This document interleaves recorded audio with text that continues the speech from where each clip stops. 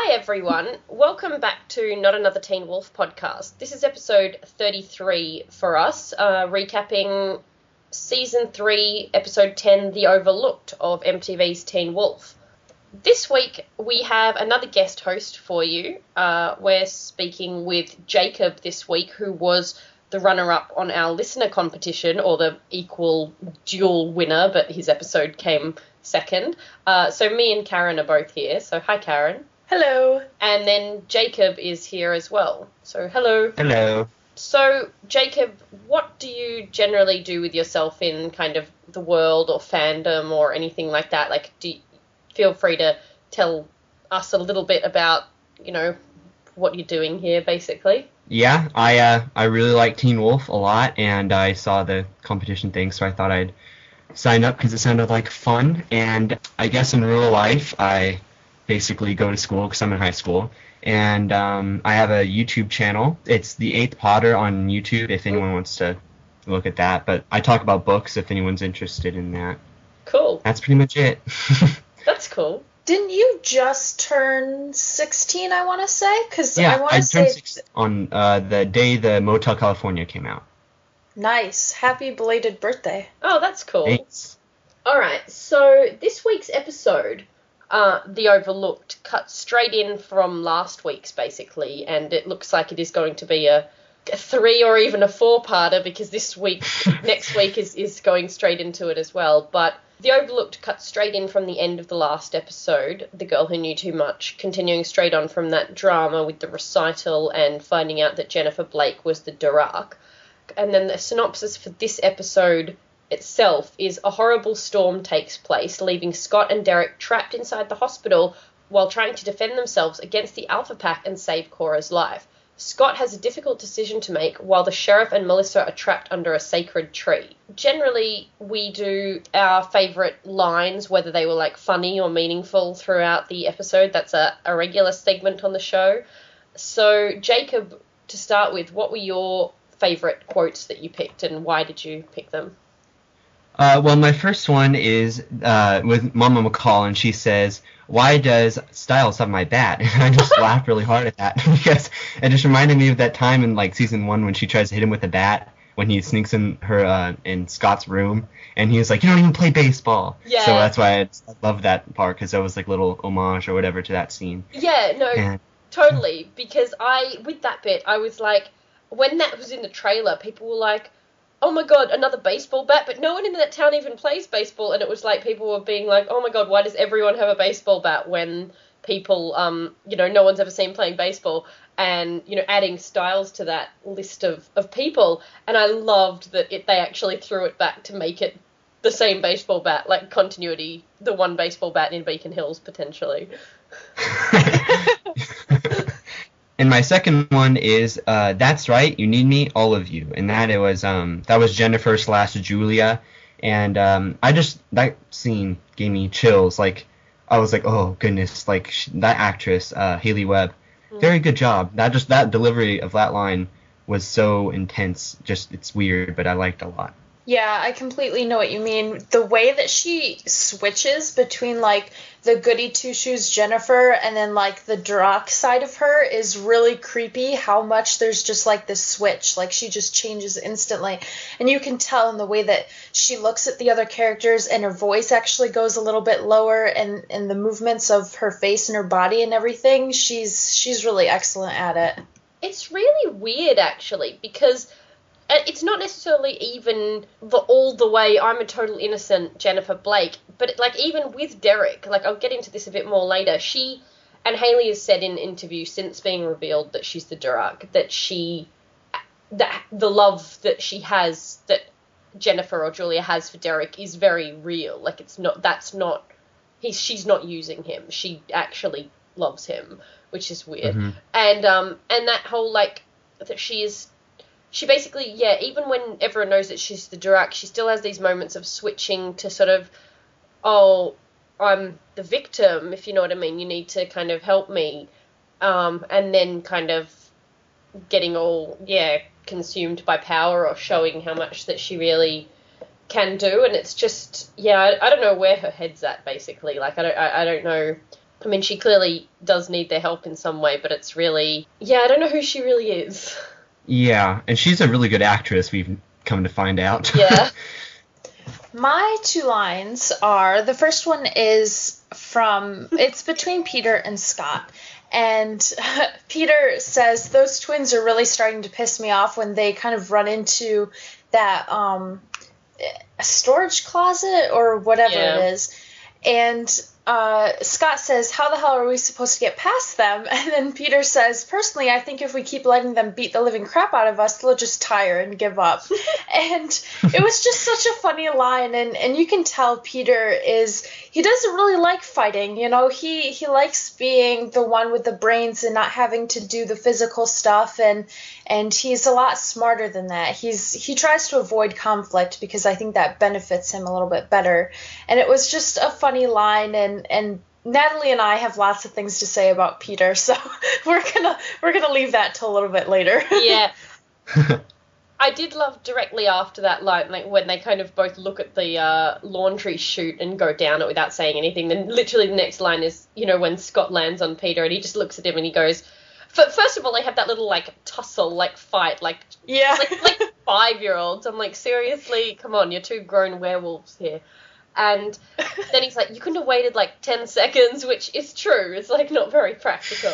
But I can't handle him sometimes. He just, this episode, yeah, we'll get to it, but he was, like, my subtle, like, MVP this episode. He was so amazing. But what was your other one? My second one is from Isaac, who is also on fire this episode, and this is when he says, like, they're, who is it? Chris doesn't know who Jennifer Blake is. I don't even know who this teacher is. Yeah. And Isaac goes, she's the one with the brown hair. She's kind of hot. And it's just like, oh, awkward Isaac. I just love you so much. I love that they did that. Like, they literally cut to, like, dead silence, and everyone and like, all of them turned at the same time. He's so... I can't handle him. He's so funny. He's really coming into, like, amazing comedy genius. He's one of the funniest people on the show. I can't handle it. Yeah, that scene was pretty funny. I laughed pretty darn hard for a couple minutes after that. One of my quotes was also Isaac, which was, yeah, just... And I was tossing up between this and another one of him, because... Yeah, as I said, he's just got a certain kind of humour that it's like awkward and really dry that I really love. My quote was when him, Allison, and Chris are coming into the school, and Chris sort of cocks his gun, like he puts it, you know, he loads the... I don't know how guns work. He does the thing that on television means that the gun is now ready to be fired, like, and Isaac kind of goes... He goes, I'm going to take that as a sign you're a little worried. Like, in a whisper behind it. And he's just so... It's kind of... It reminds me of Styles a little bit, but in a less antagonistic way, in that kind of, like... Styles has a thing where he kind of will say something to say the last word, even if it's, like, ruthless or reckless or really unsafe. And Isaac, I don't know, he's just so... It just is so socially awkward in this kind of, like... Yeah, really sarcastic way, and I loved. It's very confident, and him with the Argents, like with Chris especially, really interested me this episode as well. But yeah, I just found that extremely funny, and the fact that I think Chris kind of likes him. Like, I mean, he kind of likes Scott as well, but I think Chris kind of likes Isaac, and that interests me too. But yeah, we'll see. Speaking of Styles doing the kind of reckless thing, in the scene in which they all trap themselves basically into the first, whatever it was, utility room where it's, you know, Peter, Styles, Scott and Derek all, you know, getting through the Alpha Pack for the first time after they just lost Jennifer. Styles is kind of yelling about his dad or whatever, and Derek's trying to get everyone in control, and he says, "Shh, be quiet, Styles." And Styles is like, "What, really? You're going to tell me what to do now?" And, you know, getting very angry at him. And he says, "Are you telling me what to do now when your psychotic mass-murdering girlfriend," the second one you've dated, by the way, which just absolutely, number one, well, it's true. Everything, like, Derek is just, he's got problems, man. Like, and, I mean, it says a lot about Derek that he didn't, like, break Styles' face in then, but I also think he knows it's true. Like, he's like, well, yeah, that is sort of my fault, isn't that? I mean, it's not Derek's fault that the people are killing people, not his malicious fault, but it is, Kate's whole, like, burn the house down was sort of Derek's fault, and Jennifer, as we see, coming back to life and becoming what she is also kind of Derek's fault. So, yeah, Derek, number one, Jeff has said, a few times, oh, yeah, he's not going to keep being trodden into the ground. He's going to have a win. Like, he's going to be triumphant, in some way by the end of the season. And I'm just not seeing how that can happen right now. Like, literally don't know how it could get worse. It can be like the last scene of the season is him walking into a therapist's office. Oh, please happen. That would be amazing. But anyway, yeah, he bloody needs it. But yeah, Styles sort of being able to yell that in Derek's face and not have Derek rip his face off. It was just a truth bomb that Derek took, and I enjoyed it because the funniness of pointing it out and also the very grave truth of it.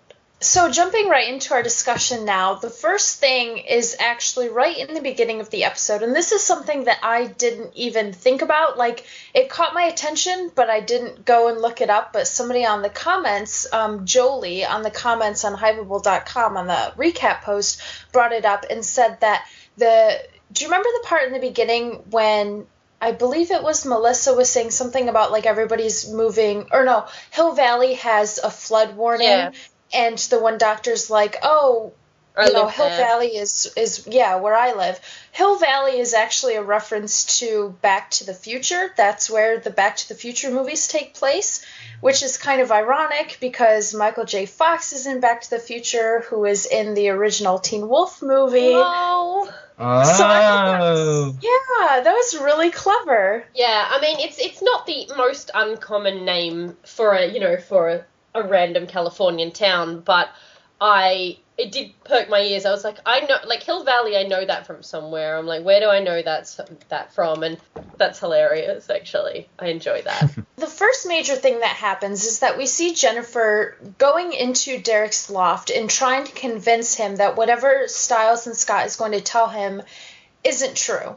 And we find out that Styles and Scott are already there, and Derek already knows what's going on, and he obviously doesn't believe Jennifer, he believes Scott and Styles. But my question was, like, did Jennifer really think that Derek was going to believe her over Scott? Especially, like, it's obvious that she knows more than she originally let on because of the things that she was saying in this scene, so I'm not really sure how she would have, like, escaped from this. Yeah, I mean, number one, can I just say how bad an actor Derek was in that scene where not Tyler Hoechlin, I mean Derek. Like, the fact when he was standing there just being like, yeah, sure, come on, tell me what's wrong. I'm like, wow, dude.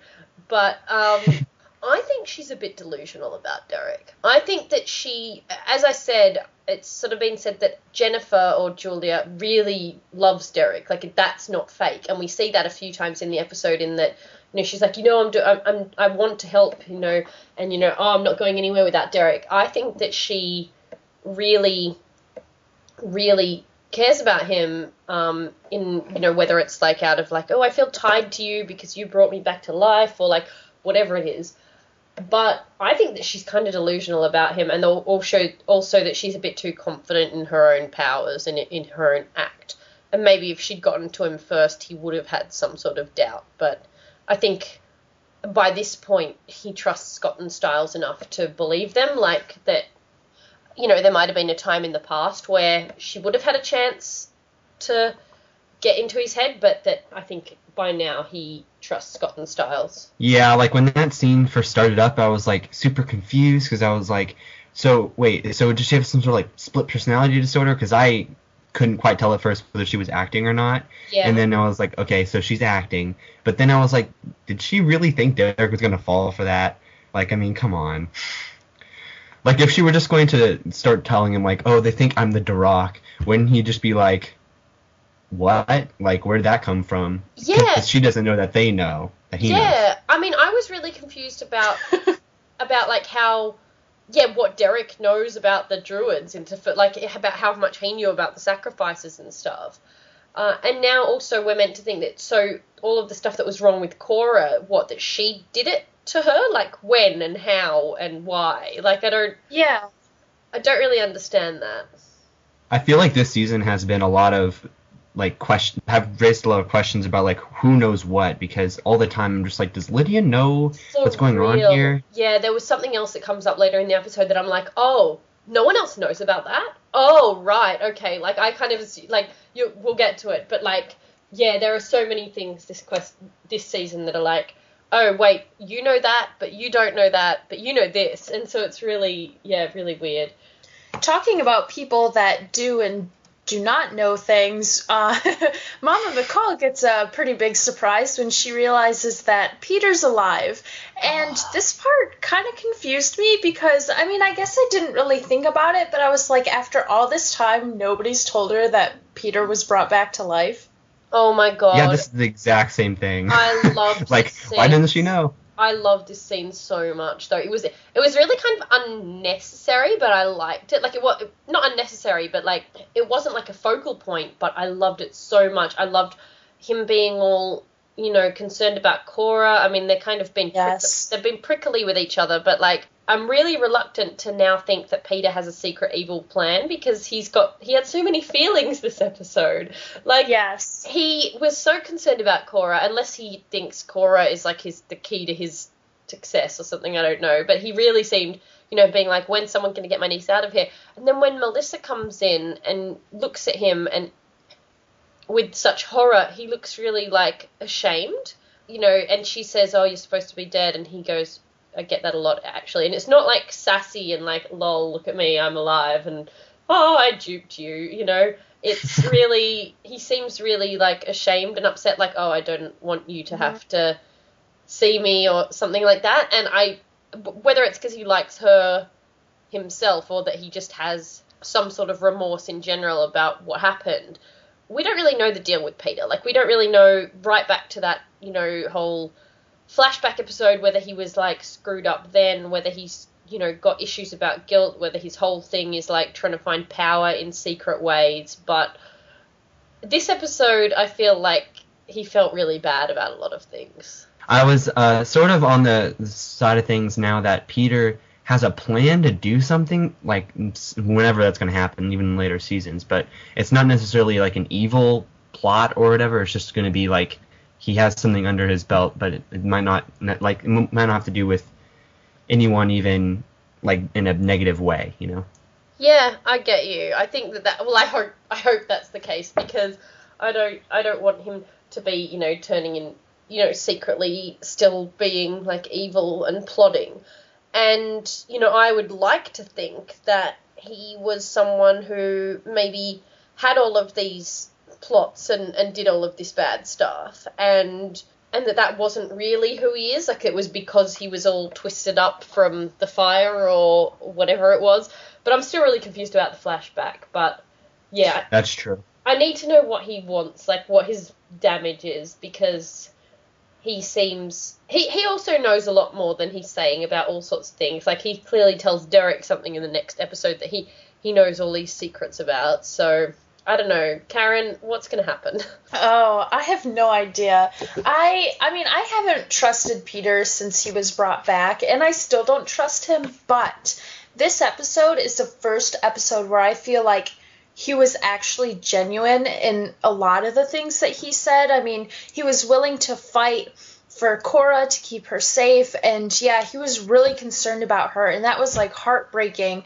And you're right, when Melissa came in, he, like, backed up, and he was surprised, and you could tell that he didn't really want her to find out like that. Yeah. And it was just, like, definitely the first time I feel like this is the Peter that maybe Derek knew in his past a little bit better. Like, this is the good guy, Peter. Whether he sticks around or not, I don't know, but he was really genuine in this episode. I love him so much. And his V was so deep, and it was really disturbing. I don't know why they dress him like that, but oh well. Anyway, aside from his incredibly deep V. Another interesting thing was Ethan and Aiden, when they were combined and they were fighting and all of that, Aiden later sort of accuses Ethan of hesitating when fighting Scott. And it was sort of a minor thing, but I think more and more often this is going to happen, and you're really going to see either a divide between the twins or a divide between the twins and the rest of the Alpha Pack. So I just thought this was another kind of step where we see Ethan not quite being on board with everything that Deucalion is having them do. Yeah, I definitely agree. And I mean, Aiden's whole thing there was like, oh, if she's trying to find a way to kill us, then we should find a way to kill her or whatever. And that's all very well and good, but it might have made it a bit more sense if it was the twins' emissary and we find out that she was not the twins' emissary. I mean, Ethan, I think, is definitely going to be sticking around with us for the next little while. I know that the twins are going to be in the next part of the season, so it's just a matter of when and how, basically, that they kind of turn, or whether it's going to be just one of them. True.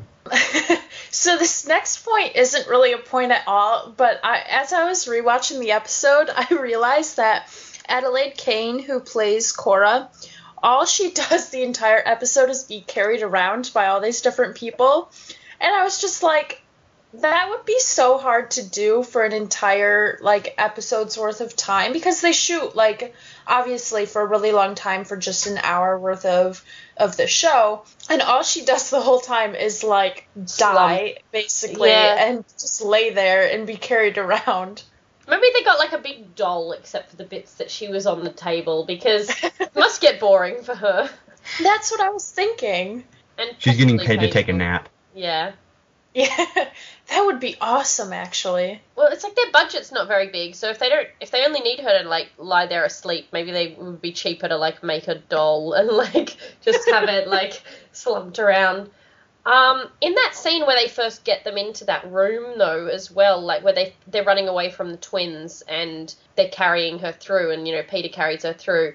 There's that moment as well where Styles, they're all running and Derek's like, go through to everyone, and his sort of plan is run away, and then Styles is the one who steps back with his bat and uselessly hits him around, the twin monster around the head, causing the wolves to come through and fight. And I mean, that whole moment, I was just like, it was funny that he hit him with the bat, obviously, and that it shattered, but I was like, that was kind of really stupid. And yeah, Styles is often quite reckless, as we've talked about, but he wasn't helping, and in fact he sort of caused more work. They could have all got through the door and closed the door, but then they had to come back and fight him. So what did you reckon about him doing that? I mean, do you think that says something about where his head is at, or Yeah, I mean, I think that his major concern throughout most of this episode was to protect Cora, and he knew that Cora was slowing Peter down because she was just lifeless pretty much, and I think that was his way of causing a little bit more of a distraction. I don't think he thought the whole thing through, though, because after he hit him with the baseball bat, and I mean, he can't have honestly thought that was going to work, so what was he gonna do afterwards? Maybe he was banking on the fact that Ethan and Aiden wouldn't kill him. I don't know. Maybe he just doesn't care anymore. But seriously, it was maybe he didn't think it was going to shatter, because he looked quite startled. Yeah. I don't know. And it's literally Derek was being Styles, come on. He wasn't planning for the wolves to come back and fight them. So yeah, I was a little confused, but. It was definitely hit first, think later. Yeah, it was very brave, but not very smart, which is not usually Styles' jurisdiction, so that's why it sort of surprised me. I liked this scene, too, because Derek and Scott sort of fight together, and Derek gives Scott, a leg up, and people on Tumblr were saying that they should nickname that the Howley Oop, and I thought that was so funny. Oh, yeah. Oh dear. That's what I have to say. I love people on Tumblr. They're so creative. And Anyway, moving on to a real point now, besides poor Adelaide Kane. Basically, we see Allison and Isaac in the school, and they're talking about how Beacon Memorial is being evacuated, and Isaac realizes that that's where Cora is, and he doesn't want to leave Cora with Peter, and he goes to the hospital, and Chris says, wait, I'll drive. And for me, this was huge, because Chris has changed so much from what he was like in season 1. Not only is he taking Isaac, who very obviously is a werewolf, and a newly turned werewolf, those can be, more of the dangerous ones. He's still not quite good at a lot of the things that he's capable of. But he's also taking his daughter directly into the action and going to basically help save all these different werewolves, Cora, Peter, Derek, and Scott. And I was just like, wow, he's changed so much from season 1. There are a few things about this that I really liked, or that really interested me. I mean, first of all, Allison and Isaac's initial back and forth where they're talking about, the power and all of that, being off and, generator might not last. Again, I keep comparing them, but I was trying to picture her having this conversation with Scott. Again, I sort of came up with the same conclusion that Isaac and Allison are both sort of sharp in the same way where Scott might not be. Not to say that Scott's not a good leader, because we're seeing that more and more, and even Styles has that whole monologue about it in this episode. But Isaac and Allison are both sort of crafty and just sort of clever in a way that is really similar to each other, and so there was that, and their back and forth was just so snappy in a way that I was like, oh, you guys really on the same page, and I don't this is something that can't be wasted in a way. I don't know if you guys are going to end up together or as friends or whatever, but you guys are a really good team. And it's weird because they've been stuck together for 2 days or whatever, being this team, and it interests me. But then Isaac also saying, can't leave, number one, he doesn't know the others are going to the hospital, obviously, but he was like, oh, Cora's there, I can't leave her there with just Peter. Do they not trust Peter to be, what's the problem there? Are we, obviously no one really trusts Peter, but do they think that he has something really bad going on? Why would Isaac think it wasn't going to be safe? I think they have the same idea that we do, and that's just that Peter's up to something, but we're not going to know for a while. Yeah. Yeah, I thought this part was really interesting, too, just because, how well does Isaac know Cora? Because she was stuck in the vault with Boyd. Isaac wasn't around for that or anything. I mean, he was let go or he escaped or whatever, so other than maybe just a few days of, planning and doing things together, do they really have that strong of a relationship? I guess if, this whole thing, if they're true pack with each other, apparently you just care about each other, and, it does actually confuse me a fair bit, because we have, so many questions about what makes someone proper pack, but, Isaac and Cora definitely are both in Derek's pack as of now, so maybe it's this automatic bond. Yeah, I could see that happening. So then the next thing that happens is that Jennifer comes back because she found out that the Alpha Pack is in the hospital and they're after her, and she knows that the only way out is going to be with Derek and the rest of them, because she has the power over them, because she knows how to cure Cora and she knows where the sheriff is. So they're going to help her get out of the hospital, and she'll in turn help them. And basically, this is more in the car over, where she says, I don't have to help you save your sister. She's talking to Derek, but I want to. She's basically volunteering to help save Cora.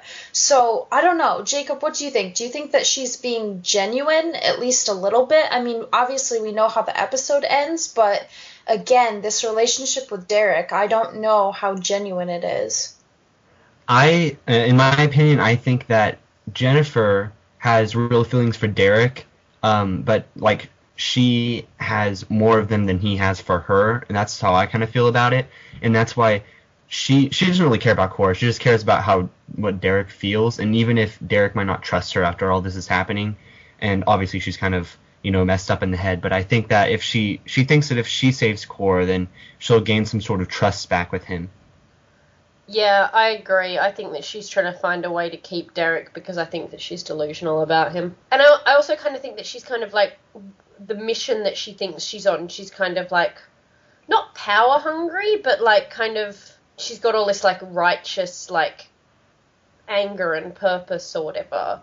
And that maybe that sometimes consumes her and that kind of takes over, like not in a whole like split personality way exactly, but like she gets caught up in that. But then she has these moments of like, oh, but I love Derek. And it's a bit confusing. But I think that, there's some, stuff at war inside of her about whether she is, like, she knows that it doesn't, like, really help her purpose or whatever. But, I mean, the fact of the matter is, like, she potentially poisoned Cora herself. Like, what we're saying is that she did this to Cora, potentially. We're not just saying that she was the one, who can now heal her. Apparently she did this to Cora. So did she do it to Cora in order to have the bargaining tool over Derek? Like, even though that she allegedly loves him? She's been kind of like one step ahead this entire time. So by having Cora poisoned or whatever, then that gives her the advantage for when maybe she knew that people would find out that she's a Durak eventually. And so now she knew that she needed this upper hand before everyone else knew it. Yeah, I would say that it makes sense that, she kind of had her as a bargaining chip for whenever Derek potentially could be turned against her. So we don't know how long that she's been potentially poisoning her or whatever. Like, if it just is in sync with what happened last episode, or if it's, like, that just exacerbated it, her getting injured by Aiden. Yeah, I keep thinking back to what Stiles said when him and Scott were driving over about how even though Derek found out that she was the Durak, it looked like everything was still going according to plan. And I mean, by now we need to really pay attention to what Stiles is saying because he's almost always right. And I just can't help but think that, she's set this up for quite a long time. Stiles definitely is almost always right, even with the whole, like, it really stuck out to me this episode as well with the whole, when they were looking for weapons in the next bit, in this sort of continuation of this scene, and he was like, oh, the defibrillators, and Derek's like, do you know how to use those? And he's like, well, no, and he's like, put them down, which, number one, that back and forth also killed me, but they were also the only things that ended up actually knocking off the twins, so... he has good ideas, so yeah. Yeah. Just the execution, I guess, sometimes is not the best. But the bit about, like, that I mentioned before about, like, oh, other people don't know this was as well, like, the continuation of this scene where Jennifer kind of tells Scott to tell them all that, he's going to be a true alpha, that Deucalion wants Scott in the pack because he wants a true alpha. I was not aware that, like, everyone didn't know this, like maybe not Derek and stuff, but like even Stiles was kind of like, what's that? Like, so is this something Scott's really been hiding that much? Yeah, I think it has, because I remember in the previous episode when Scott and Morel had that scene in the office, and she was telling him all about like the true alpha thing, and he kind of came out and he had like the look on his face where he was just like, yeah, this is real. And so it kind of seemed to me like he hasn't necessarily wanted to share it with anyone yet, because, I don't know, not necessarily like he's ashamed of it, but more like he's afraid of what people are going to think, or if that makes him a threat and that he's worried for his safety, or I don't know, something like that. Yeah, I mean, I'm not too surprised that he didn't tell Derek and stuff like that, because Derek has... how would you broach that? Like, how would you be like, so my good alpha friend Derek, give me some tips about becoming an alpha, because you see, this thing might be happening to me.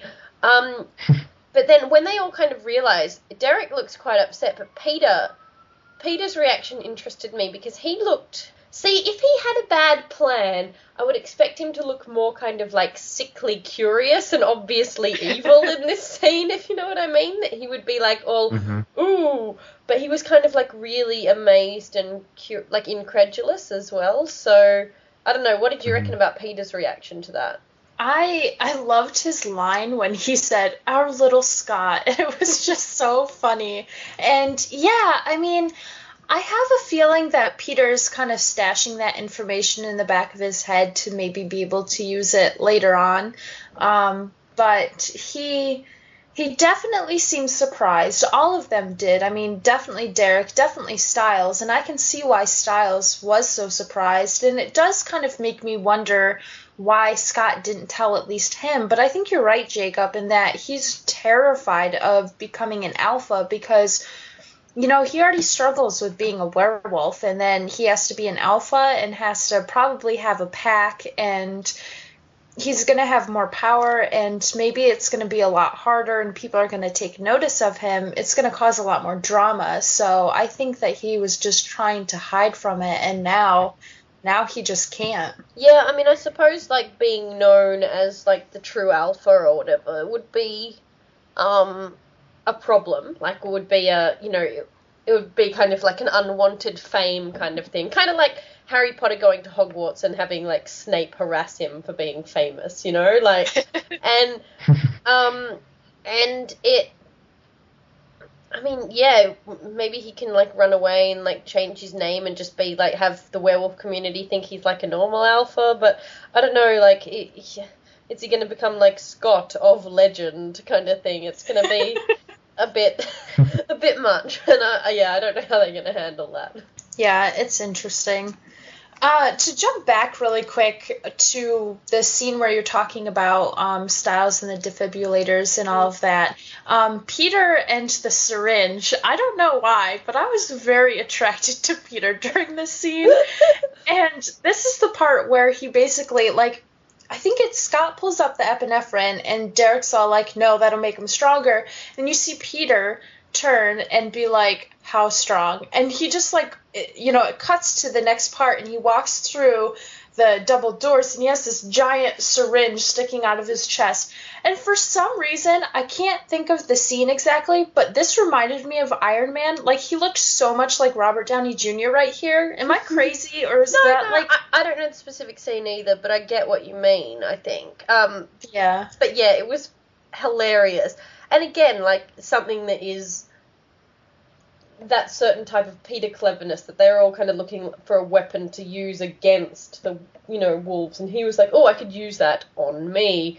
And it just, I was not prepared for it. Like, literally, like, even when, you know, Scott found it and he said, epinephrine, and Derek said, no, that'll only make him stronger, and Peter goes, how strong? I kind of was like, are they going to shoot it into them and it'll make them explode or something? Like, I was not prepared for him to walk out the door with that thing hanging out of his chest. I was just like, I think I literally, like, out loud was like, oh my god, because it was ridiculous. And I mean, the deep V also helped the whole insanity of the situation. Peter's deep V was, you know, the star of the episode, but it was just, oh, it was so funny, and what a beautiful scene, really. It was amazing. And I just kind of, at first I was, when he walked out with the needle in his chest, at first I was like, ow. And then I was like, why didn't he just take it out before, like, he left the room? I don't know. It looked kind of like a zombie almost coming out there. He was like, oh, yep. Yeah, he was like, definitely, like, looking like he was, like staggering under the, like, rush of it or whatever. Or, like, he crapped his pants or something. Yeah. You know, I mean, I love this scene too. I thought it was really, really funny, but I keep going back to this idea that, like, this is the most genuine that I think we've seen Peter. Yeah. I don't know if Peter from season 2 or, like, earlier this season would have volunteered to fight the Alpha Twins and would have, I mean, even with the advantage of having the epinephrine in him, like, I don't really see him as going into the fight like that because it doesn't benefit him. He's going to get beat up, and we see later on that he does. He gets pretty injured. And I really wonder if this is kind of like the growth of Peter or if there's something else behind this. Yeah, I don't know. I mean, I don't want it to be a lie, you know, like, I think that he has good in him. I think that the only person in this show that potentially doesn't have any good in them is Gerard. Like, literally, he's the only person, I think, in this entire show that has no good in him. I think, you know, we've seen that from everyone else in the episode, like, everyone else in the show came from a place that could be redeemed. And I think that Peter is probably a close second to, in my eyes. I mean, Kate Argent, but she's dead. But Peter, because we don't know exactly what was going on with him in the flashback, if he was, like, secretly evil then or whatever. But I think that Gerard is the only person in the show that truly doesn't have any redemptive qualities. And I always, like, tie this back to, like, Spike on Buffy. Like, that he obviously started out as a major villain and was notoriously ruthless, but had enough of an emotional background that you could make his personality turned all the way around from, to anti-hero to legitimate hero of the end of the series. And I think that any character that has an emotional background has the potential to do that. True off of that. And like, even, I mean, Jennifer, I don't know how we'd get past the, mass murders. So, I mean, as far as we know, Peter's only killed Laura, and I mean, that was a bit screwed up. But, apparently he's killed some other people that I guess we'll see. But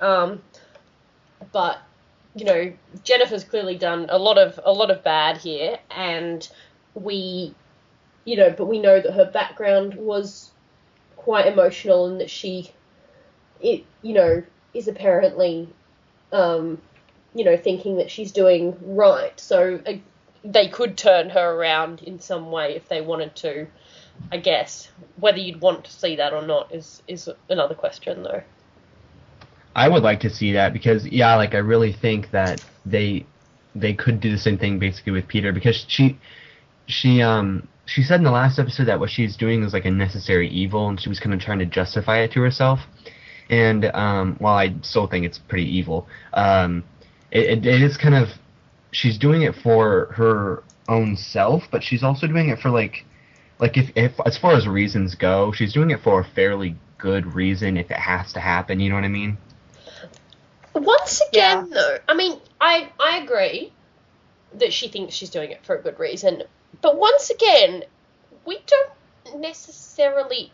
She's doing it because she thinks the Alpha Pack are going to go out there and, like, kill all of these people in the future, right? Like, again, we don't know that they are, or that they have. We don't know what they do with their time when they're not trying to recruit Scott. We know that they killed their packs and their emissaries to become the Alpha Pack, and that she thinks that that's wrong, and that's where her kind of beef comes from. But we don't know that they go around, like, that pack has been formed for, like, 10 years, and it hasn't had any new members come into it or whatever. We don't know what they do with their time. They might go bowling. They might, we don't see them killing heaps of people. I mean, Carly, we saw, obviously she killed the ambulance driver, to stop their plans and stuff like that. But this is all in sort of a extended battle. We don't know what they do when they're the Alpha Pack and are not potentially recruiting Derek or whatever. So there are still so many things we just don't know.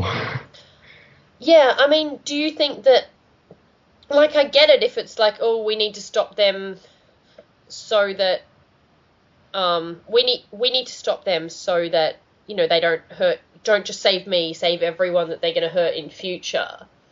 But same could be said for anyone, and we don't know what the Alpha Pack does when they're not fighting this particular villain, like, so I'm a bit confused. What would you most like the Alpha Pack to do in their spare time, Karen? Oh, man, I don't know. But I will say that I think that Jennifer was trying to convince Derek that, her reason was legit by saying, if you help me kill them, or if you let me go or whatever, then, they won't kill anybody in the future, because I think that's what he cares about. But really, I think her main focus is the revenge, and I think that, that's really all she cares about. I mean, yeah, she wants to stop them because of all the horrible things that they did in the past, but, like, her primary goal is the revenge, and I think by saying that we should stop them... She's trying to justify herself to Derek exactly, or whatever. Yeah.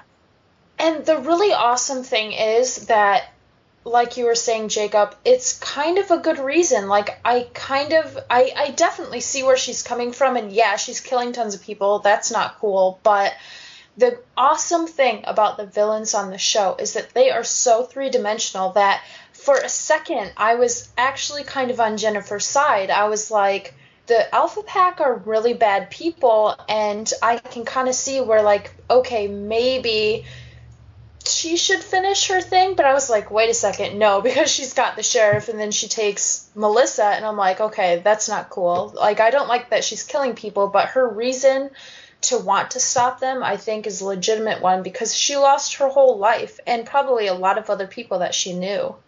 Yeah, and once again, she was talking about, like, her face, and now it's all mutilated now, which, by the way, it still confuses me, because I want to know, like, how she gets it to not be like that.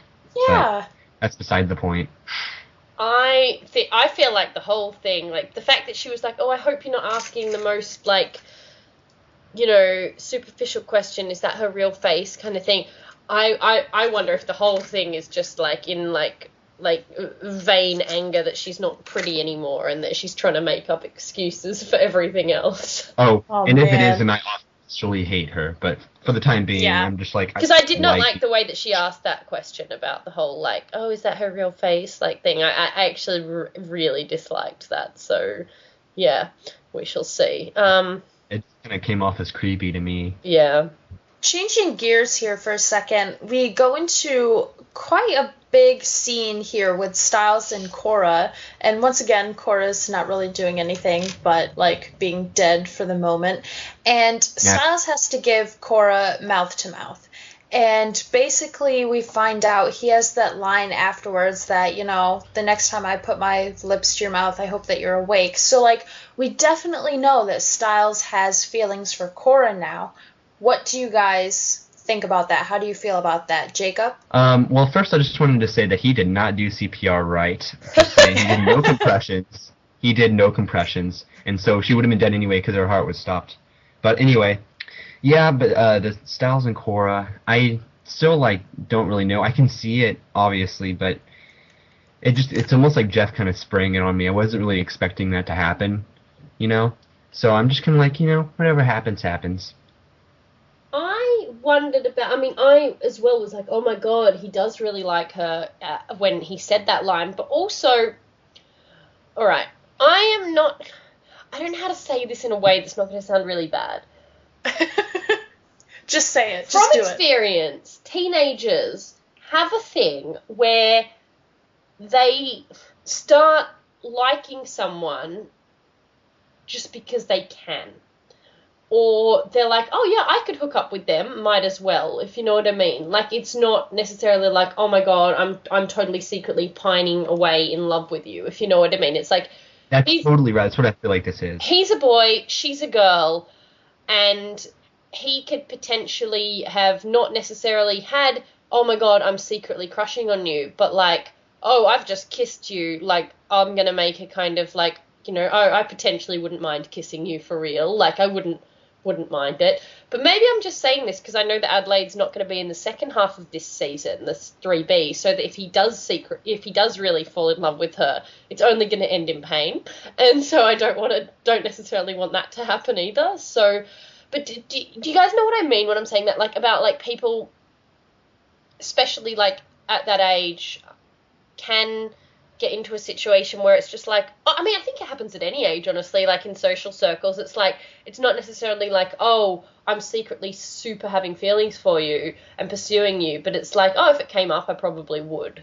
Yep. Yeah. Definitely have noticed that sort of thing happening in my school. And I'm wondering if it's like that, but I also think that he is quite interested by her, that he's like, you know, that there's something about her that he's been stuck with her in the same way that Allison has been stuck with Isaac in the, you know, last little while, and I feel like that he is definitely interested in her in some way. That being said, the way that he said that oh, the next time I put my lips to your mouth, you better be awake, did kind of sound like he'd thought about it before. So, yeah. But again, I think that any, there are definitely circumstances where, guys or girls would, you know, think potentially about any attractive person in their circle, unless they're so hung up on one person that they don't see anyone else. And we, you know, maybe Styles isn't like that with Lydia anymore because, I mean, we see at the beginning of the season that he's quite happy to hook up with Heather, his friend, and when he'd never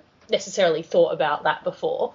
So I think that is something that happens, but I kind of do want them to get together, but I also don't want it to be horrible pain and death and crying. So Yeah. I have a feeling it's going to end up being more complicated next episode funnily with the enough, whole Lydia thing that we don't really know too much about. Maybe she gets really jealous and decides to kiss Styles. I would like that, actually. I think that would be cool. Yeah, yeah, it would be interesting if he did, if she didn't realize how she thought about him until she saw him with someone else, that kind of classic thingamy. Mm-hmm. Yeah. Yep. So bringing drama to the Teen Wolf. We've been asked to talk really quickly about Sterek. People were just sort of wondering if Sterek would be totally out the window if Cora and Styles did date. And my opinion on this is that it's a possibility. I mean, it would be kind of strange, but at the same time, I do kind of have a hard time picturing Styles and Cora together because, like you were saying, Natalie, she's not going to be in season 3B, and we only have 2 episodes left. So that would be like a really short amount of time for them to get together and then like not. And I mean, it's possible, but I don't know. I don't really see it happening. Yeah, I personally don't think it's going to pan out. I think if Jeff wants Sterek to happen, he'll make it happen. That's my opinion. I think that there've been plenty of shows where, I don't watch One Tree Hill, but isn't that entire show about like 2 brothers that date like a million of the same girls, like, or something like that? Like, just because Cora and Derek are a boy and a girl doesn't mean that, they can't necessarily both hook up with the same person. It does happen.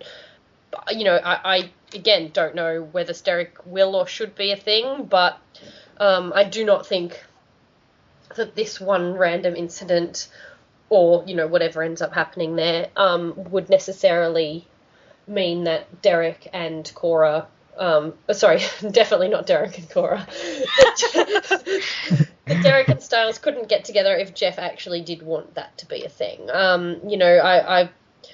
Derek has had so much, like, problems with everyone, like, all the people that he's been with. And if he loses Cora in some way as well, like, if he's if she, lives and then goes off somewhere else, whatever happens, because obviously we don't know exactly what's going to happen to her, or if she dies, maybe...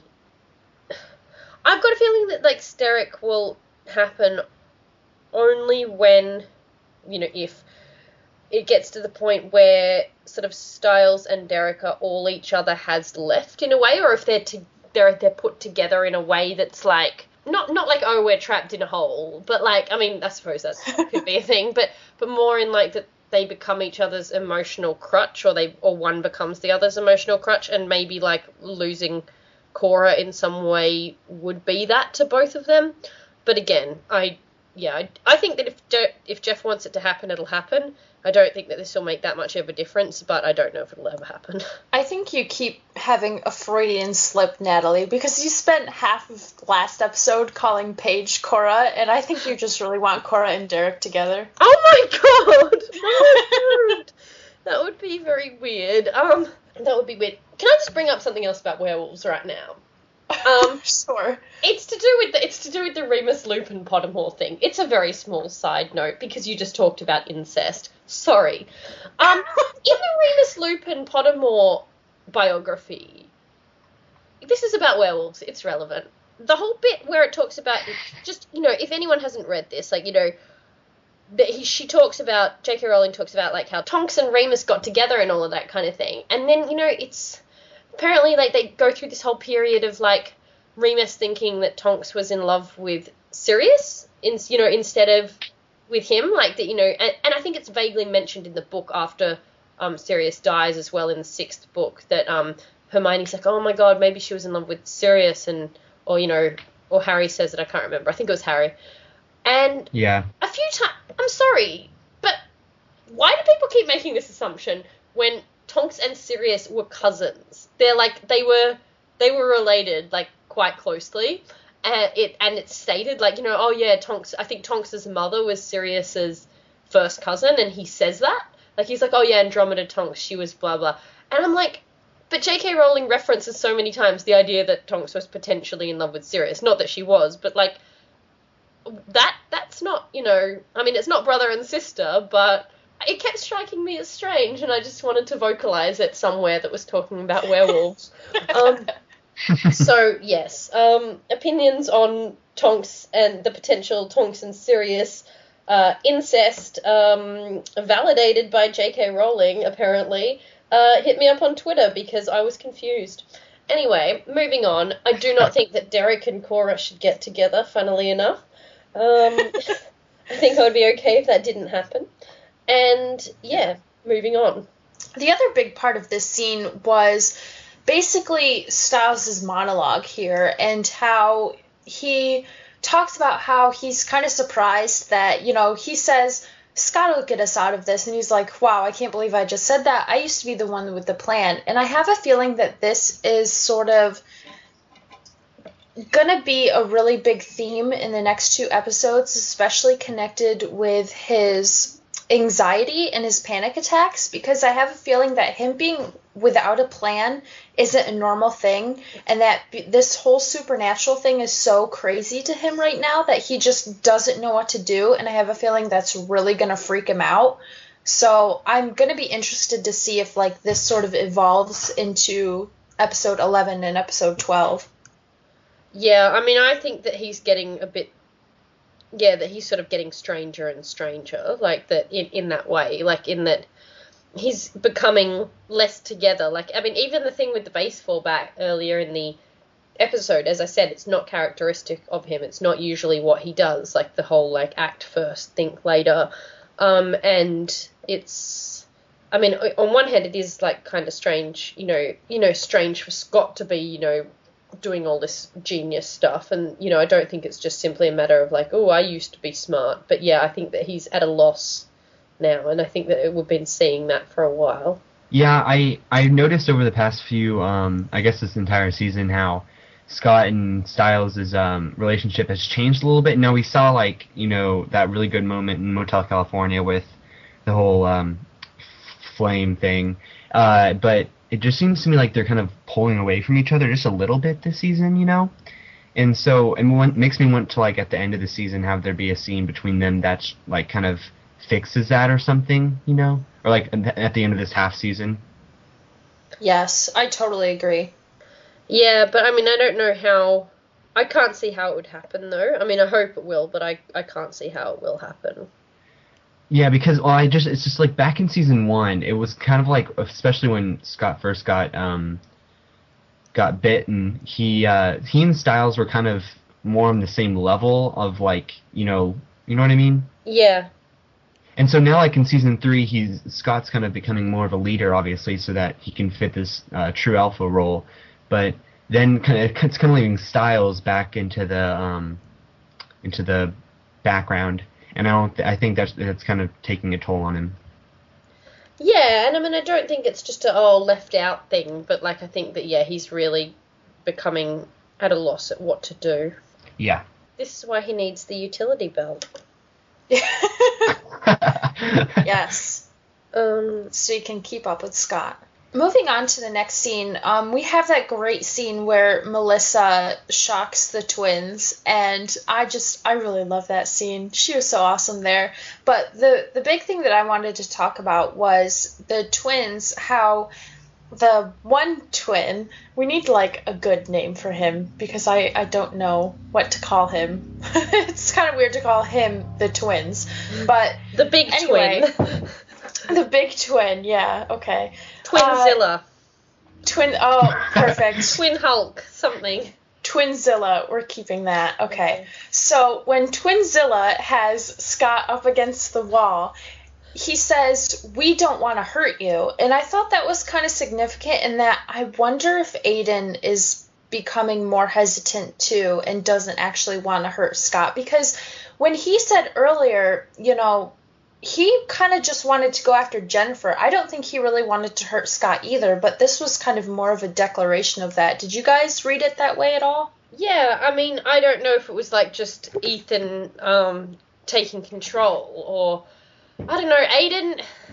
Aiden needs a good slap, is what Aiden needs. Aiden needs to sort out his priorities because, yeah, I don't know.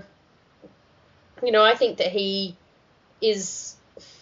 I think he's more similar to Ethan than he's acting, but that just he feels more obligated to Deucalion, or feels more like he can't break away from the control, and Ethan can, like he has more self-confidence or something like that. But yeah, I mean, I kind of took the whole Twinzilla saying that as it definitely sort of coming from Ethan.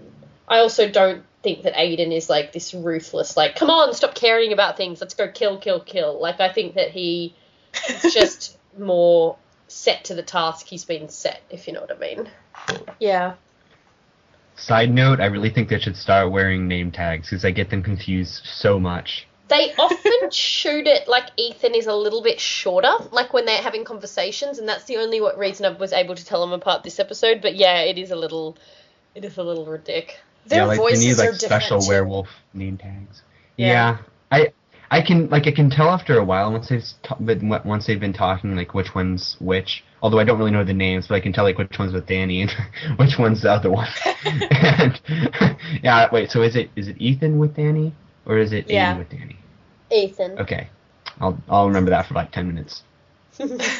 Although, how can they wear name tags if they like never have a shirt on? They can wear they can wear collars. It's not like it's painful to pull it off. They shave their chest. Ew. Well, they do. Man. Okay. Anyway, speaking of Melissa, did anyone else think it was really, really convenient that Deucalion let Melissa go, knowing full well that Jennifer was going after parents and guardians? Yeah, I mean, I think that it was, like, because at first when he let her go, I was like, oh, Deucalion, see, he's not trying to hurt anyone. Like, you know, he just, you know, he doesn't hurt anyone he doesn't have to. He's a nice man, sort of. And when he had that whole conversation with Carly and, you know, she was like, why did you let her go? You have a soft spot for Scott. Number one, I liked that line. They're like, no, I have an investment I'm trying to mature or whatever. But then I was like, oh, did he just do that for no reason? But then by the end I was like, no, did he do that on purpose so that Jennifer would take her, so that it would be a bargaining tool for, you know, for Deucalion? And I mean, if that's stupid, because I'll tell you why that's stupid. It's not stupid of Deucalion. It's quite clever of Deucalion. It's stupid of Jennifer. Do you know how many parents there are in that town? It's a lot. She wants Scott to protect her from the Alpha Pack, right? She wants those people to help her. Why would you take the parents of the people you want? I mean, I suppose, you know, it would mean, you know, oh, I could, you know, Scott, help me or I'll kill your mum. But, you know, she not think that the answer was going to be, you know, oh, now Scott's going to help Deucalion? Like, it didn't seem very clever. I'm thinking convenience, maybe, just because they were right there, and I think she wants to finish this ritual up as quickly as possible, that maybe she just decided to grab them because they were available. Well, yeah, that's what I'm saying, but I mean, I think that she should have tried a bit harder, because, you know, she had Styles' dad, and that was already enough leverage that they were helping for that, but it didn't mean that Scott was going over to the Alpha Pack. But taking his mum, now, you know, she's where she doesn't want him to be. Like, I can't think of any reason why she'd want him to be, you know, with Mr. Deucalion. So, I don't know. It just seems stupid. Getting into Jennifer's story, this was a huge reveal. I mean, it was kind of on par with the fact that she was the Duroc in the last episode, because we find out, for one, that she was actually Kali's emissary. I don't know about you guys, but I did not see that coming. I would have bet money that she was the twins' emissary. But she was Kali's, and her name was Julia, and Kali didn't want to kill her, but she did because she wanted to be in the pack, and she wanted to be in the pack to be with Ennis too.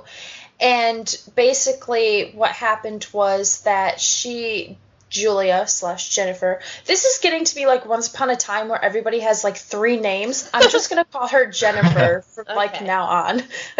So Jennifer was crawling to the stump, the Nemeton, and it basically it didn't have power before, but a couple of months prior to when she was nearly killed, Derek killed Paige right on the tree, and that was a virgin sacrifice. And so that gave the tree power, which allowed Jennifer to hold on a little bit longer until she was found, and that's basically how she survived the attack and came to be the Drakh and want revenge on everybody. And we get a little bit of background on the mistletoe and the Norse myth and that sort of thing. And we find out that the emissaries are the ones that were the overlooked, and Deucalion overlooked them, and now she's getting revenge, I think, on behalf of everybody. So, that was a lot. That was a huge reveal, I think. It really was. That whole scene was just like, whoa. And, I mean, I really liked the way that Carly told the story as well, that she clearly had a lot of feelings about it, and that, the fact that she was all like, I didn't understand why I had to kill her too, but I did it because you told me to. And I know, again, like when I said that, like, everyone in the show has an emotional background except Gerard, like, Carly, can count in that as well now. I think that she has... she seems to have gone a bit crazy and cold now, but that she definitely has that now. So, I loved seeing that side of her because I liked Kali from the beginning. I thought she was just really sort of badass and kind of cool. And I knew that she was going to be a major bad guy, so I wasn't necessarily pulling for her to kind of have the softer side to her. But the last few episodes, she has been really, really cold, and I've kind of stopped liking her as much because she's just been so ruthless. And to get this story now is just like, wow. Like I said, 3-dimensional character, 3-dimensional villain. It's so nice when they can write a character like this. Yeah. Mm-hmm. It makes me think that they're kind of like pulling toward, whenever they're going to wrap up this Alpha Pack storyline, if they ever do, that they'll it'll be sort of like they'll turn on Deucalion because they'll find out like Ennis died, and that will make sense because they're not like all evil except for Deucalion, who's kind of like controlling and everything. Yeah, I mean, if Carly actually joined the Alpha Pack to be with Ennis like in a husband way, then like it's definitely she's not going to be happy to find out that Deucalion squished his head. Like, yeah. Seriously. So basically, I was looking through Tumblr, and this is something that Brooke and Courtney brought to our attention too, but the Nemeton, which is that big tree, it's actually a stump. We get like an overview of it, and we see that the tree has basically been cut down. And I mean, I don't know if this is like super important, if that's supposed to mean something, and I'm just forgetting like a bit of backstory or something like that, but do you guys have any idea if that could be like really important? I mean, I think they talked about in the show that they had that the Druids had these like holy trees, like the Nemetons, like instead of like churches, pretty much, and that it was like that when it was cut down, it was like caused all like rage and horror and like all of that kind of stuff. Right. But I think that that's the reason it had no power. I think if it had been a growing tree, it wouldn't have needed Paige. It would have had the power, but it was like Paige being sacrificed on the roots meant that even the dead stump sort of had a little bit of power to help Jennifer. That's the only thing I got from it. That makes sense. I keep thinking back to what Chris was saying and how he was like, yeah, it causes this and this and this and fires. And I guess we do know that Kate was the one that set the fire and everything, but I don't know. I keep getting this connection in my head between him saying that cutting down the tree can cause the fire and the Hale House fire, and I'm just like, are they more connected than maybe we think? Well, I was thinking, like, why on earth was that massive tree cut down? Like, it was a huge tree, and I'm wondering if any of, like, the wood in it was used in the Hale House. Oh. And then it caught fire. Yeah, and then the fire was really bad. You would think that Deaton would be like, no, don't use that one. Yeah. But then, true. Where was Deaton this episode? He weren't helping. he was fitting the suicidal kitties. Oh, God. He was nowhere to be seen, and they probably could have helped, used him. So, and I mean, has he known the whole time that the Dirac was like one of the emissaries? He would have known these people. He would have known Julia and like the emissaries of all of the other Alpha Packs, Alpha Pack people. Surely, like, I think that I think him and Morell both knew what the deal was, but they were like sworn in a secret Druid pact to like not tell it and like let the people like sort it out, like, oh, we don't interfere with like these human trivialities, they have to go sort it out or whatever. It was really strange. I do wonder though if maybe the Druids, the Deaton and Morell, didn't know about Jennifer because we never see them talking to her, so we might. But they might not know she exists. No. Yeah. They could still think she's dead like everyone else. Yeah, that's true, actually. Because none of them ever had a scene together, so. Interesting. Although I can kind of see, like, Morell and Jennifer, like, eating in the staff lunchroom together or something and, like, getting weird vibes from each other. I don't know. Weird emissary vibes. Yeah. My emissary vibes are tingling. So in the last part of this episode, we get kind of a bunch more information. Obviously, we live off on a big cliffhanger, but we find out that the total lunar eclipse will get rid of all the werewolves' powers temporarily while the event is going on. And that's obviously when Jennifer is planning on taking out the Alpha Pack. So we kind of get the answer to that. Boyd's wondering what's going to happen during the lunar eclipse. And then we get Allison dressing up as Jennifer and tricking Kali and the twins. And basically what happens near the end was that Jennifer knocks out Derek and takes Melissa, and then Deucalion knew what was going to happen, tells Scott that if, he had been with him, I could have warned you, and he says, if you help me get Jennifer, I will help you find your mom. And Scott doesn't really know what to do. Stiles is begging him not to, but he walks off with Deucalion, and the episode doesn't quite end there, but we see Melissa and the sheriff down at the bottom of the tree, and they are two of the sacrifices that Jennifer has planned for the Guardians. A few things here. First of all, when, Jennifer, basically before she knocks out Derek, right? And she's, telling him about how he helped bring her back to life and all of that. How did she know, like, about Paige's name and, like, she might know that the tree happened because did she research this? How did she know everything about that was Derek was the one to do it and all of that kind of thing? And she says to him, he says you've killed innocent people, and she says, so have you. I mean, I know the real color of your eyes. Like, and that kind of makes him hesitate. Does he think that killing Paige is anywhere near close on the level of her? Like, that whole thing to start with, like, all her information about Paige and then what she said was very confusing to me. It's another reason he needs a therapist. Mm-hmm. Yes. I just kind of wonder if it has something to do with the actual sacrifice, because she says that by killing, the philosophers and the guardians and the virgins and all of that, she gets their power. And I wonder if, like, it's some sort of, like, she gets their essence or, like, their history or something about them. So, like, because that sacrifice went to the tree and then she touched the tree, maybe she just kind of, like, it, like, flowed through everything. And Yeah, I can imagine that, I think. As far as the lunar eclipse goes, that's kind of what I suspected. I think we talked about it before, that, like, maybe, like, on an eclipse that they would lose their powers and that would be a time when you could beat them.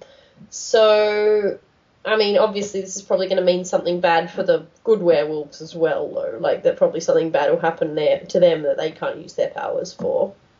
Right.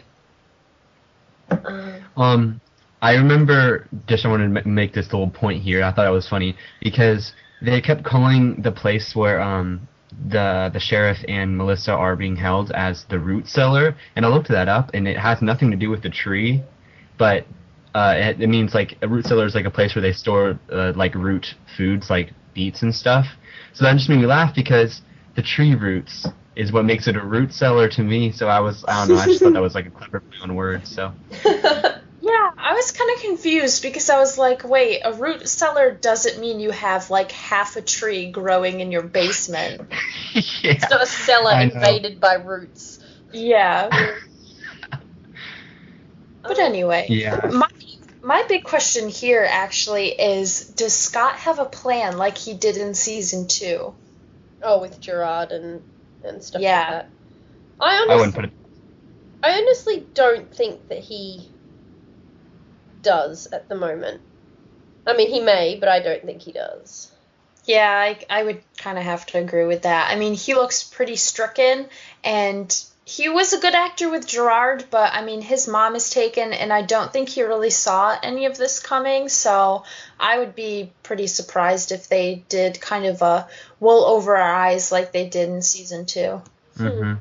A few things in this whole interaction, this whole like kind of ending part, just about Isaac and the Argents. Like, it really interested me. Like, number one, oh my god, the way that Isaac pulled up in that little Toyota hatchback was so product placey. Like, I don't usually notice this kind of thing. Like, I know Derek's car is a Toyota and stuff as well, like the big people carrier thing. But the way that Isaac, like, posed the car, like, when he was about to start, it looked like a car ad. I was like, whoa. But, okay, that's not the point. The point is, more Isaac and Allison stuff here, like when, I guess his plan, he had to drive the car to get, Cora out. I don't really understand exactly what happened, because they had the phone set up, and he was meant to drive away as soon as he saw the twins, I guess, with Cora and that. But I loved that little interaction, like where she says to him, "You're not nervous, are you?" And he says, "Do I look nervous?" And she says, "No, not at all." And then her dad says, "Did he look nervous?" And she goes, "Terrified." And he's like, "Yeah, I can still hear you very, very clearly." And it was just, again, beautiful, and like Chris really accepting of Isaac, like really accepting of Isaac. And I mean, maybe if Scott had come into Allison's life at this point, if she'd gone through this with someone else and Scott had come in and he was disappointed about werewolves, he would have been like that about Scott. But the Isaac and Argent's team was just, I don't know, really interesting to me. And then later, when he gets in the car and Peter throws Cora in the car and they're like, go, go, go, he's sort of waiting for Scott and he's like, no, not without Scott, I can't. And Peter's kind of like, what, you want? He goes, do you want the Argents to die too? Make a choice. And then Isaac's just like, and he goes. And I'm like, does that mean he's like choosing, not like to die, but like choosing Allison, as in, I care more about Allison now than I do about Scott. Like, if I've been holding myself back from having feelings for Allison because I care about Scott, is this a metaphor for that, if you know what I mean? I don't think so. What I think is going on is that, I mean, Scott can obviously take care of himself a little bit better than Allison. I mean, she's tough. She's really tough. But Scott's a werewolf. He has supernatural powers. And I think, like, he knew he had to get Cora out of there. He knew he had to get out of there for the Argents' sake, too. And I think, like, yeah, he didn't want to leave without Scott, but it was just too much of a risk. I don't necessarily think it means that he's picking Allison over Scott. Yeah, no, I don't necessarily think that either, especially even the way he said, like, not without Scott. Clearly he's still addicted to Scott. So, like, no, like, I didn't really understand what the plan was, like, what he was looking, and, like, because when he drove the car, the people on the video screen scattered, and I'm like, who were they? Like, were they right in front of you? I don't understand really what happened, because that whole visual threw me off a bit. But anyway, yeah, this, if we don't get some sort of, like, Isaac and Argent's kind of, not resolution, but like some sort of explosion by the end of the season, I'm going to be pretty disappointed. Not angry explosion, but like if it doesn't all come to a head, because they've been vibing the hell out of it. Oh, okay, because at first I thought you meant you wanted them to explode, and I was like, not a literal explosion, and also not an angry explosion, but like if it doesn't all come to a head with, like, you've been spending a lot of time with Allison, yes, we're secretly together, sorry, Scott, or something like that. You can come to. But But yeah, I just want to know. I mean, they have had a real lack of romance. I mean, this isn't a romance show. We haven't had a lot of episodes this season focusing on, oh, I'm getting together with so-and-so. You know, that's not really what the show's been about this season, but I'm getting a bit curious. Yeah, Depth. totally. So jumping into our promo for next week, I mean, we usually don't go over the promo, but I have to talk about it because I'm so excited. There are like two major things that are going on. At least that's what it appears in this upcoming episode 311. And basically we have Cora is still really sick, and Derek is possibly going to be giving up his alpha powers in order to save her. What do you guys think about that? Jacob? Don't know if it's the smartest idea, but I like it. I like the development. I think that's interesting. I've thought for a while that Derek is not going to remain an alpha, and I've been wondering how that would happen. Like, if you can become like a true beta, and you're so crap at being an alpha that you become a beta by the strength of your own will or something. Like, Oh my god. Or you die and have Lydia bring you back. Yeah, and true. And so that will be interesting in the sense of letting, you know, of actually finding a way that he's going to become a beta again, and whether it would mean that he would let Scott be his alpha, which I would feel weird about. Like, I wouldn't hate it, but I would feel super weird about it. And, but I guess this is a solution. I mean, I honestly, I think it will probably work, like whatever. Number one, why does Peter know about this? And number two, I think it'll probably work because I think that if Cora was going to die, she'd be dead. Like, that we wouldn't have, like, all of these different ways of, like, oh, let's save Cora, and then she's going to die. Like, I don't think she is going to die at the end of the season. I think they would potentially like the opportunity to bring her back. Send her to London. And that she'll just go off, yeah, and that she'll just go off and, you know, do whatever she's been doing, and then, Party with Jackson. yeah, that can happen, and then they can come back when their flop shows flop even more, and they are like, oh, should have come to Teen Wolf. Actually, no. The show Adelaide Kane's doing looks quite good, so we'll see.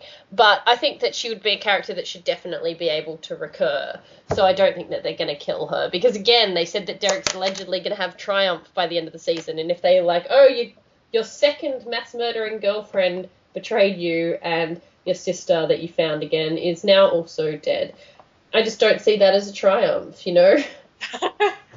Yeah, that's true. The other big thing that happens in the promo is that we see Allison, Scott, and Styles being dunked underwater by, I think it's Lydia. At least she's there. I don't know if like anybody else is helping. But what do you guys think is going on with that? I saw on Tumblr, I think it was actually your guys' Tumblr, that someone suggested that they're going to stop their hearts so that the parents aren't parents anymore and they can't be sacrifices. Or something like that. I think that's really interesting. Yeah, I think that was really clever, and I could definitely see that being like a thing. Like, that just sounds like a really neat kind of oddball solution to the problem. But then I was thinking it over more, and I was like, but obviously they're gonna have to come back to life, and they can't be dead for that long. So like, yeah, how would Jennifer know that, oh, my sacrifices aren't going to work, if you know what I mean? I mean, all it is that she could potentially kill them while the kids are dead, and then the sacrifice wouldn't work, if you know what I mean. But the parents would still be dead, so I don't really understand. Right. Or even because, like, they're only going to be dead for a couple of minutes at the most, so, like, she could just wait, like, 2 minutes, and they're going to be parents again. So I don't really know how that's going to fit in there, but I really like the idea of that theory. Maybe the last sacrifice has to happen at, like, a certain time. True. That could be a thing, Yeah, because like, I mean, obviously, it seems to me like the last sacrifices have to happen near the tree, so maybe there's some other like stipulations or something. Yeah, true. Actually, I don't know. It must be a specific. Oh, you've only got one shot to do this, and if we screw it up for you, then you know you is screwed forever. So You don't get any more of your voodoo virgin power. yeah. The other thing in that trailer is obviously Chris is not yet taken for part of it because Allison says to him, like, you're one of them, as in one of the sacrifices, presumably. For a minute I was like, oh, do you mean that he's one of the druids? That's what I thought. Oh, you totally just ruined that for me. I thought she was saying that he was a druid. I didn't even think about sacrifices. Oh, no, so did I as well. I thought that as well, but then I was really confused because it was like, but he's not taken yet, so, like, how do they know for a fact that we're going to take Chris Argent as opposed to one of the other 100,000 parents in Beacon Hills, you know, like... So I want it to be about being the druids. I think it's meant to look like it means, oh, you're going to be one of the sacrifices. But if it's, I want to know about Chris Argent and his druid gap here still. So, you know, I'm really... Because, again, it comes right after he's, like, reciting a bunch more stuff about druids that he potentially knows too much about. Yeah, and I made this point to my sister last night after we were talking after the episode, but we were wondering why on earth Jennifer had to choose the best parents. Like, there are so many parents in this town. Like Lydia's crappy mom or whatever. I know. She's going to be in the episode, though. Lydia's mother? Yeah. Interesting. Yeah, because Lyndon Ashby is married to the actress, and he said that she's going to be in the next episode. Really? Wow. Yeah, I didn't know that. Right? Wow, yeah. Cool. Okay, so that's interesting because, yeah, I mean, presumably we're going to find out more about Lydia in the next episode because she has a bit with Styles and she also has a scene with Peter. So if she's the Banshee, like, maybe her mum's, like... You know in the Teen Wolf movie, okay, I don't know if you saw it, Jacob, but Karen, obviously, you've seen it. You know in the Teen Wolf movie where the dad... Basically, the reveal about the character becoming a werewolf is actually totally different. It's that it's hereditary and that the dad's like, oh, lol, was trying to find a good way to tell you. What if they do, like, that kind of thing, but with Lydia and being a Banshee? Yeah, like her mother's a Banshee? Yeah, like that it's... Because I don't understand how she just became one. I feel like it's something you had to have been. And what if it's like what if it's like an homage to that reveal scene in the Teen Wolf movie, except with Lydia and Bansheeness, not like, obviously Scott being a werewolf is different in our show. I would laugh at that. But yeah, if her mother's going to be in it, presumably it's going to be something to do with her backstory, yeah. I'm imagining the mom walking in and just starts screaming at the top of her lungs. Yeah. I'm sorry for that. That was funny. Yeah. So to wrap up the episode, we just have one piece of feedback. This is from Amanda, and this came via email. And she asks us, when Jennifer comes back after trying to escape, she says that she knows where Sheriff Stilinski is. After she says this, it pans to Stiles' face and then does a wide shot of Derek trying to attack her. Shipping aside, I got the vibe that the attack was less about Derek being betrayed by her and more of a you tell me where my friend's dad is or I'll rip you to shreds situation. We've seen Stiles' and Derek's friendship grow over the course of the show, and I feel like they have a very close yet very unspoken bond. What are your thoughts on this? I think that this is excellent, actually. I didn't really pick up on that, but I wasn't paying too close attention to, like, people's faces like that. I was just kind of in the moment there. But I think that Stiles and Derek are definitely becoming closer because this season they've been thrown together a lot more. And I think that just the fact that, like you were saying earlier, Natalie, the fact that in that scene Derek didn't, like, punch his face in, I think spoke volumes too. So I can see where maybe not, like, all of the reason why Derek wanted to attack Jennifer, but I think part of the reason was that, you know, she did know where the sheriff was. I think that, yeah, that close but unspoken is a good way of putting it, because, and I think that should Derek ever happen, that it will be because they, like, admit, oh, I really care about you now. When did that happen, kind of thing. But from a non-shipping perspective, yeah, close but unspoken is really like, it's like they are so on the same side. There's no question at all on the same side. They're in a very small circle of people who know about this thing, who are working together. They care about the same people. And yeah, I think that they would do a lot to help each other now, like without, there would be no, oh, why should I help him? I also think that Derek potentially knows that Sheriff Stilinski is one of the good guys, you know, that he's helped a lot, like, you know, with both the town, and he potentially helped, like, during the fire and that kind of thing. So, you know, I think that in general he's just like, that's a good, innocent person who also happens to be, I mean, Styles was standing there, like, crying. I mean, it's hard to not care when Styles cries. And, yeah, I think that... I definitely think that, there's just no question anymore of them not being on the same side. And I think that if Scott becomes an alpha and Derek becomes a beta and maybe accepts Scott as his alpha, if you know what I mean, which would be so weird, but they would be in the same pack, you know, Styles and Derek. And I think that it would be... It's kind of like, you're like, oh, why do Isaac and Cora care about each other? And I'm like, yeah, they might have that, like, psychic pack bond thing, but Styles and Derek are so connected, like, they're just not on... There's no question of them being on opposite sides. They're in a very tight-knit group, and there's just no room for anyone to not care about each other, if you know what I mean. There's literally no room for them not to care about each other. Yeah, that makes sense. Their relationship is a little weird to me. It's hard to figure out where that is sometimes. Like, because if we were talking about, like, oh, like, Derek and Lydia or something, that might be a bit, like, I don't think he'd just let Lydia die or whatever, but, like, you know, it's still a bit strange. It's not exactly, they're not super close or whatever, but I don't think that they're necessarily comfortable with each other, but I think that they know, like, it's a non-optional, you know, the Styles and Derek, it's a non-optional, yes, you are a person in my team who is not... It's kind of like, you've seen Firefly, Karen, obviously. Yeah. You know that bit where Mal to Simon, like, Simon is, like, a total douchebag in some way, and Simon just goes to him, why did you come back for us? Like, and Mal goes, you're on my crew. And he's like, what does that even mean? He's like, you're on my crew. Why are we still talking about this? That's what it kind of reminds me of. Like, yeah, totally. And so, yeah, I don't know. That's kind of what it makes me think of. That it's just really non-optional at this point, basically. I agree. Yep.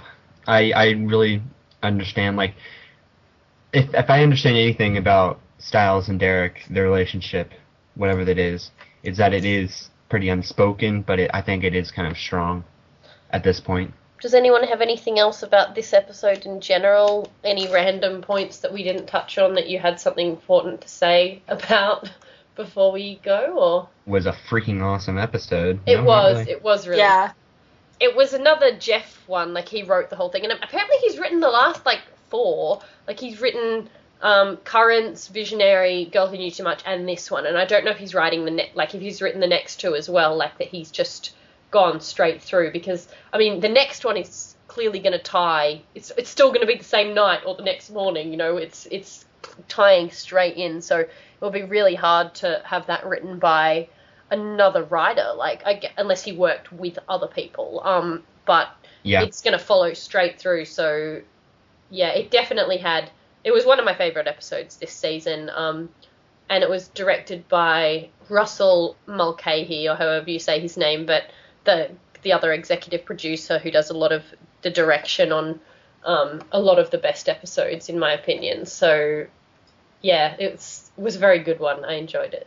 I would like to make a point, though. At the end, I remember when we see that Jennifer had knocked out Derek and she escaped through the hatch in the elevator. And then, like, Scott and Styles were running into the hospital and everything. The music playing during that part, I was so afraid they were going to find Melissa dead for, like, the last part of the show. Oh, my God. I was so terrified. Like, I was like, oh, my God, no. And then I was like, oh, it's okay. They're going to save her. It's okay. There's room. I will say, a couple of things. I will say, I think what we were talking about the trailer and about, like, whether there's a specific time for the sacrifice, I think the fact that she's got them tied up with the tree is actually quite important and tied up together. I reckon that, like, the final one has to be done in a really certain way. Yeah, that's what I was thinking. As opposed to, like, I mean, not that any of them have been random. They've all been on the currents or whatever, but, I think that, you know, these ones, seeing as these ones all have to be done specifically at the tree, apparently, that she's going to that it's going to be like a one-shot glory thing where like where Jennifer has one go in order to do the sacrifice and they manage to mess it up in the nick of time. The other thing that I didn't really understand was like how Allison got Jennifer's clothes. Like, they messaged her being like, oh, we're going to do this, we've got a plan. They messaged Derek. But, like, where did she put like, how did they get into the hatch? If they could get into the hatch to get at the clothes, you know, couldn't have the others got out of the hatch? Like, I don't understand. I was under the impression that she was wearing her clothes. I thought she was just wearing something similar. No. They gave her the clothes. We see okay. Jennifer, I wasn't paying attention. taking off her shoes. I'm thinking maybe there was like literally just enough room to slide the clothes through, but not enough for like a person. Derek or Jennifer to get through. Yeah. Okay. No. Yeah. Because I watched it a couple of times and I was like, how did that just happen? But yeah. Anyway, so aside from that, I mean, next week's episode is called Alpha Pact. Which is a very punny name, clearly. And along with, you know, clearly the continuation of this entire evening, it is going to feature another appearance from the walk-on guest role winner, Chantel Rhodes, who has been a guest on our podcast before, and she will be joining us to do the recap of the episode next week. So that will be cool. I mean, we'll obviously ask her a little bit about her experiences on this episode, but we will be talking to her about, you know, as a fan, like going through the episode with her that she was in, so that's cool. We've got a lot planned for the you know, these last few episodes before we have a giant break of, you know, 5 months or whatever, with no 5 months of hell. I don't know how we're gonna survive it. I mean, I don't even know what we're going to do because we don't have, obviously in the last hiatus we were recapping season 1 and 2.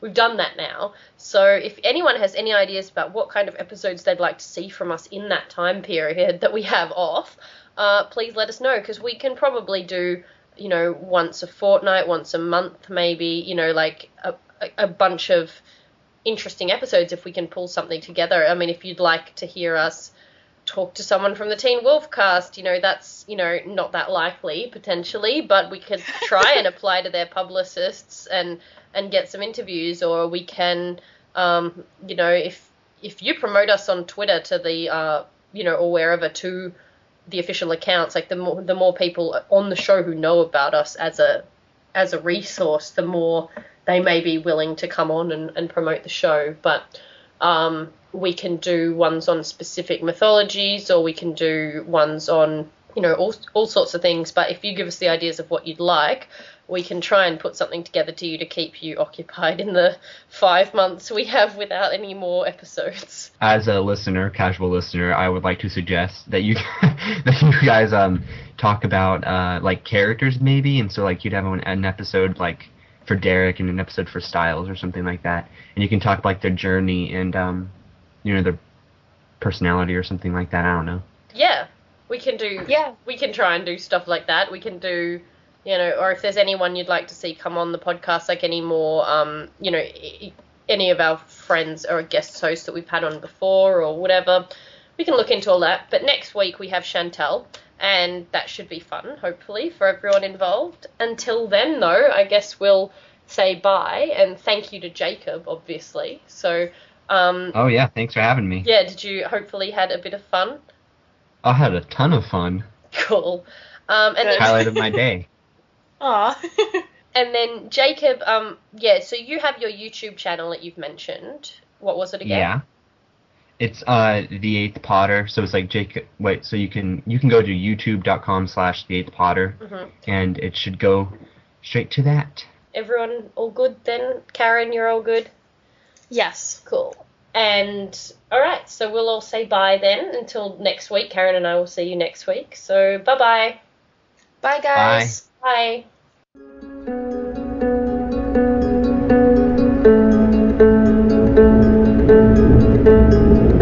the world was gone.